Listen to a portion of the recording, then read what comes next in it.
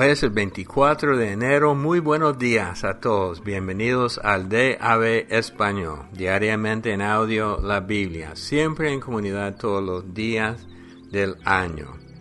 Yo me llamo Roberto y esta semana estamos leyendo de la nueva versión internacional. Hoy vamos a leer Génesis 48-49. Mañana terminamos el libro de Génesis y después entramos en el libro de Éxodo. Poco tiempo después le informaron a José que su padre estaba enfermo. Entonces fue a visitarlo y llevó consigo a sus dos hijos, Manasés y Efraín. Cuando le avisaron a Jacob que su hijo venía a verlo, hizo un esfuerzo, se sentó en la cama y le dijo a José: El Dios Todopoderoso se me apareció en luz en la tierra de Canaán y me bendijo con esta promesa: Te haré fecundo, te multiplicaré y haré que tus descendientes formen una comunidad de naciones. Además, a tu descendencia le daré esta tierra como su posesión perpetua.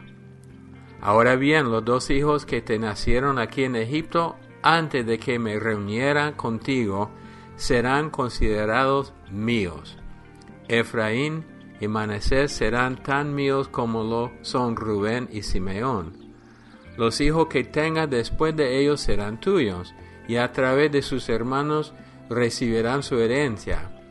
Cuando yo regresaba de Parán Arán, tu madre murió cerca de Efrata, en tierra de Canaán, y allí la sepulté junto al camino de Efrata, es decir, Belén. Al ver a los hijos de José, Israel preguntó: ¿Y estos chicos quiénes son? Son los hijos que Dios me ha concedido aquí, le respondió José a su padre. Entonces Israel le dijo: Acércalos, por favor, para que les dé mi bendición. Israel ya era muy anciano y por su avanzada edad casi no podía ver. Por eso José los acercó, y su padre los besó y abrazó. Luego le dijo a José: Ya había perdido la esperanza de volver a verte, y ahora Dios me ha concedido ver también a tus hijos. José los retiró de las rodillas de Israel y se postró rostro en tierra. Luego tomó a sus dos hijos, a Efraín con la derecha y a Manasés con la izquierda, y se los presentó a su padre. De esta manera Efraín quedó a la izquierda de Israel y Manasés a su derecha. Pero Israel, al extender las manos, las entrecruzó y puso su derecha sobre la cabeza de Efraín, aunque era el menor, y su izquierda sobre la cabeza de Manasés, aunque era el mayor. Y los bendijo con estas palabras: Que el Dios en cuya presencia caminaron mis padres Abraham e Isaac, el Dios que me ha guiado desde el día en que nací hasta hoy, el ángel que me ha rescatado de todo mal, bendiga a estos jóvenes, que por medio de ellos sea recordado mi nombre y el de mis padres Abraham e Isaac, que crezcan y se multipliquen sobre la tierra. A José no le agradó ver que su padre pusiera su mano derecha sobre la cabeza de Efraín. Así que, tomando la mano de su padre, la pasó de la cabeza de Efraín a la de Manasés, mientras le reclamaba: Así no, padre mío, pon tu mano derecha sobre la cabeza de este, que es el primogénito. Pero su padre se resistió y le contestó: Ya lo sé, hijo, ya lo sé. También él gestará a un pueblo y llegará a ser importante. Pero su hermano menor será aún más importante y su descendencia dará origen a muchas naciones. Aquel día Jacob los bendijo así: Esta será la bendición que en Israel se habrá de pronunciar, que Dios cuide de ti, como cuidó de Efraín y de Manasés. De este modo Israel dio a Efraín la primacía sobre Manasés. Finalmente Israel le dijo a José: Yo estoy a punto de morir, pero Dios estará con ustedes y los hará volver a la tierra de sus antepasados. Y a ti que estás por encima de tus hermanos, te doy Siquén, tierra que luchando a brazo partido arrebaté a los amorreos. Jacob llamó a sus hijos y les dijo: reúnanse, que voy a declararles lo que les va a suceder en el futuro. Hijo de Jacob, acérquense y escuchen, presten atención a su padre Israel. Tú, Rubén, eres mi primogénito, primer fruto de mi fuerza y virilidad, primero en honor y en poder, impetuoso como un torrente. Ya no serás el primero. Te acostaste en mi cama, profanaste la cama de tu propio padre. Simeón y Leví son chacales, sus espadas son instrumentos de violencia. No quiero participar de sus reuniones, ni arriesgar mi honor en sus asambleas. En su furor mataron hombres, y por capricho mutilaron toros. Malditas sean la violencia de su enojo y la crueldad de su furor. Los dispersaré en el país de Jacob, los desparramaré en la tierra de Israel. Tú, Judá, serás alabado por tus hermanos, dominarás a tus enemigos y tus propios hermanos se inclinarán ante ti. Mi hijo Judá es como un cachorro de león que se ha nutrido de la presa. Se tiende al acecho como león, como leona que nadie se atreve a molestar. El cetro no se apartará de Judá, ni de entre sus pies el bastón de mano, hasta que llegue el verdadero rey, quien merece la obediencia de los pueblos. Judá amarra su asno a la vid, y la cría de su asno a la mejor cepa. Lava su ropa en vino, su manto en la sangre de las uvas. Sus ojos son más oscuros que el vino, sus dientes más blancos que la leche. Zabulón vivirá a la orilla del mar, será puerto seguro para las naves, y sus fronteras llegarán hasta Sidón. Issacar es un asno fuerte, echado entre dos alforjas. Al ver que el establo era bueno y que la tierra era agradable, agachó el hombro para llevar la carga y se sometió a la esclavitud. Dan hará justicia en su pueblo como una de las tribus de Israel. Dan es una serpiente junto al camino, una víbora junto al sendero, que muerde los talones del caballo y hace caer de espaldas al jinete. Señor, espero tu salvación. Las hordas atacan a Gad, pero él las atacará por la espalda. Aser disfrutará de comidas deliciosas, ofrecerá manjares de reyes. Neftalí es una gacela libre que tiene hermosos cervatillos. José es un retoño fértil retoño junto al agua cuyas ramas trepan por el muro. Los arqueros lo atacaron sin piedad, le tiraron flechas, lo hostigaron, pero su arco se mantuvo firme, porque sus brazos son fuertes. Gracias al Dios fuerte de Jacob, al pastor y roca de Israel. Gracias al Dios de tu Padre que te ayuda. Gracias al Todopoderoso que te bendice. Con bendiciones de lo alto, con bendiciones del abismo, con bendiciones de los pechos y del seno materno. Son mejores las bendiciones de tu Padre que las de los montes de antaño, que la abundancia de las colinas eternas. Que descansen estas bendiciones sobre la cabeza de José, sobre la frente del escogido entre sus hermanos. Benjamín es un lobo rapaz, que en la mañana devora la presa y en la tarde reparte los despojos. Estas son las 12 tribus de Israel, y esto es lo que su padre les dijo cuando impartió a cada una de ellas su bendición. Además, Jacob les dio estas instrucciones: ya estoy a punto de reunirme con los míos. Entiérreme junto a mis antepasados en la cueva que está en el campo de Efrón elitita. Se trata de la cueva de Macpela frente a Mamre en la tierra de Canaán. Está en el campo que Abraham le compró a Efrón el hitita para que fuera el sepulcro de la familia. Allí fueron sepultados Abraham y su esposa Sara, Isaac y su esposa Rebeca. Allí también enterré a Lea. Ese campo y su cueva se les compró a los hititas. Cuando Jacob terminó de dar estas instrucciones a sus hijos, volvió a acostarse, exhaló el último suspiro y fue a reunirse con sus antepasados. Mateo 15, 29 al 16, 12. Salió Jesús de allí y llegó a orillas del mar de Galilea. Luego subió a la montaña y se sentó. Se le acercaron grandes multitudes que llevaban cojos, ciegos, lisiados, mudos y muchos enfermos más, y los pusieron a sus pies y él los sanó. La gente se asombraba al ver a los mudos hablar, a los lisiados recobrar la salud, a los cojos andar y a los ciegos ver, y alababan a Dios de Israel. Jesús llamó a sus discípulos y les dijo: Siento compasión de esa gente porque ya llevan 3 días conmigo y no tienen nada que comer. No quiero despedirlos sin comer, no sea que se desmayen por el camino.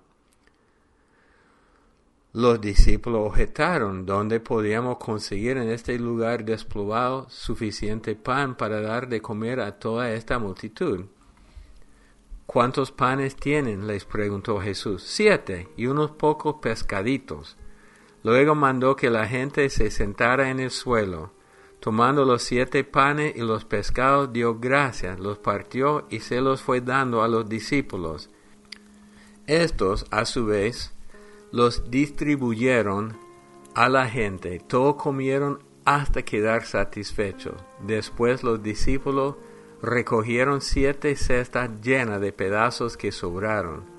Los que comieron eran 4,000 hombres, sin contar a las mujeres y a los niños. Después de despedir a la gente, subió Jesús a la barca y se fue a la región de Magadán. Los fariseos y los saduceos se acercaron a Jesús y para ponerlo a prueba, le pidieron que les mostrara una señal del cielo. Él les contestó: Al atardecer ustedes dicen que hará buen tiempo porque el cielo está rojizo, y por la mañana que habrá tempestad porque el cielo está nublado y amenazante.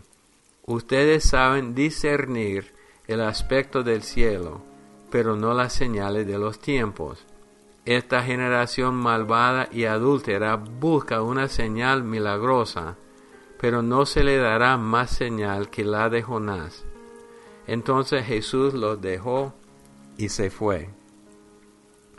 Cruzaron el lago, pero a los discípulos se les había olvidado llevar pan. Tengan cuidado, les advirtió Jesús. Eviten la levadura de los fariseos y de los saduceos. Ellos comentaban entre sí: lo dice porque no trajimos pan. Al darse cuenta de esto, Jesús les recriminó: hombres de poca fe, ¿por qué están hablando de que no tienen pan? ¿Todavía no entienden? ¿No recuerdan los 5 panes para los 5,000 y el número de canastas que recogieron? Ni los 7 panes para los 4,000 y el número de cestas que recogieron. ¿Cómo es que no entienden que no hablaba yo del pan, sino de tener cuidado de la levadura de fariseos y saduceos? Entonces comprendieron que no les decía que se cuidaran de la levadura del pan, sino de la enseñanza de los fariseos y de los saduceos. Salmo 20, al director musical Salmo de David. Que el Señor te responda cuando estés angustiado, que el nombre del Dios de Jacob te proteja, que te envíe ayuda desde el santuario, que desde Sión te dé su apoyo, que se acuerde de todas tus ofrendas, que acepte tus holocaustos. Selah. Una pausa para reflexión. Que te conceda lo que tu corazón desea, que haga que se cumplan todos tus planes. Nosotros celebraremos tu victoria y en el nombre de nuestro Dios desplegaremos las banderas. Que el Señor cumpla todas tus peticiones. Ahora sé que el Señor salvará a su ungido, que le responderá desde su santo cielo y con su poder le dará grandes victorias. Estos confían en sus carros de guerra, aquellos confían en sus corceles, pero nosotros confiamos en el nombre del Señor nuestro Dios. Ellos son vencidos y caen, pero nosotros nos erguimos de pie y permanecemos. Concede, Señor, la victoria al Rey. Respóndenos cuando te llamemos. Proverbios 4, del 20 al 27. Hijo mío, atiende a mis consejos. Escucha atentamente lo que digo. No pierdas de vista mis palabras, guárdalas muy dentro de tu corazón. Ellas dan vida a quienes las hallan, son la salud del cuerpo. Por sobre todas las cosas cuida tu corazón, porque de él mana la vida. Aleja de tu boca la perversidad, aparte de tus labios la palabra corrupta. Pon la mirada en lo que tienes delante, fija la vista en lo que está frente a ti. Endereza las sendas por donde andas, allana todos tus caminos. No te desvíes ni a diestra ni a siniestra. Apártate de la maldad. Un comentario breve hoy. En Proverbios 4, versículo 23, es un versículo, encontramos un versículo muy conocido, pero tiene que ver con la lección de Jesús sobre la religión, especialmente el día de ayer, cuando hablamos de la importancia de lo que sale de la boca, no lo que entra en la boca. Y él dice en el versículo 23, el proverbio, por sobre todas las cosas cuida tu corazón, porque de él mana la vida. Entonces el corazón mío es la fuente de lo bueno y de lo malo, de la alabanza, de la maldición, sale de mi corazón. Pocas veces dice alguien algo corrupto sin tener este pensamiento en el corazón. Ahora de vez en cuando se nos escapa algo y no con una intención, pero porque somos humanos. Pero la probabilidad de decir algo malo o pronunciar una maldición o decir un chisme no es por casualidad. El chisme no sale por casualidad, sale de la maldad del corazón. Entonces dice el proverbio, por sobre todas las cosas cuida tu corazón. Jesús enfatiza esto en otra forma en los evangelios, hablando de los fariseos que sirven a Dios con sus palabras, pero están lejos de Él en su corazón. No están siguiendo el consejo.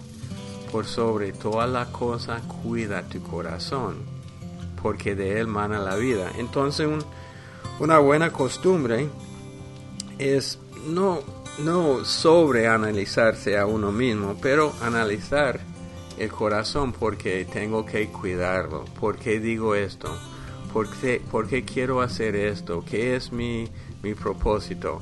Yo sé que hay un peligro, hay gente que ni puede tomar una decisión porque están preguntándose sobre todo. No, es algo más sencillo, observando mis intenciones, mis propósitos, los propósitos escondidos, los deseos íntimos del corazón.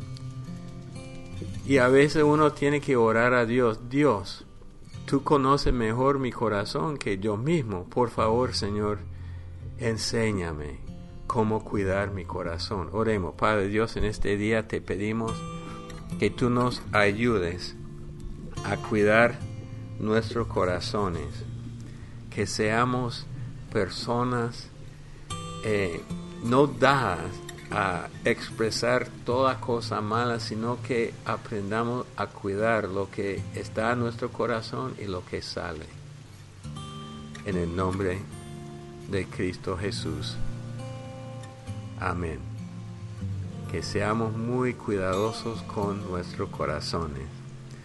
Bueno, ustedes saben que los jueves tenemos un estudio aparte. Tengo la intención de terminar esta semana la enseñanza sobre el Espíritu Santo y la próxima semana comenzar un estudio del libro del profeta Daniel. Estamos en Facebook con el usuario de Ave Español, el correo electrónico de aveespanol@gmail.com, y siempre hay una aplicación para los teléfonos Android, se llama DAB Español. Los amamos mucho, que Dios los bendiga y hasta el día de mañana. Bendiciones, familia, desde acá de Los Ángeles otra vez, con un pequeño comentario con respecto a la lectura del día 18, Génesis capítulo 38, Judá y Tamar. Me llama mucho la atención cómo casi acá se repiten las historias aquí en el libro de Génesis.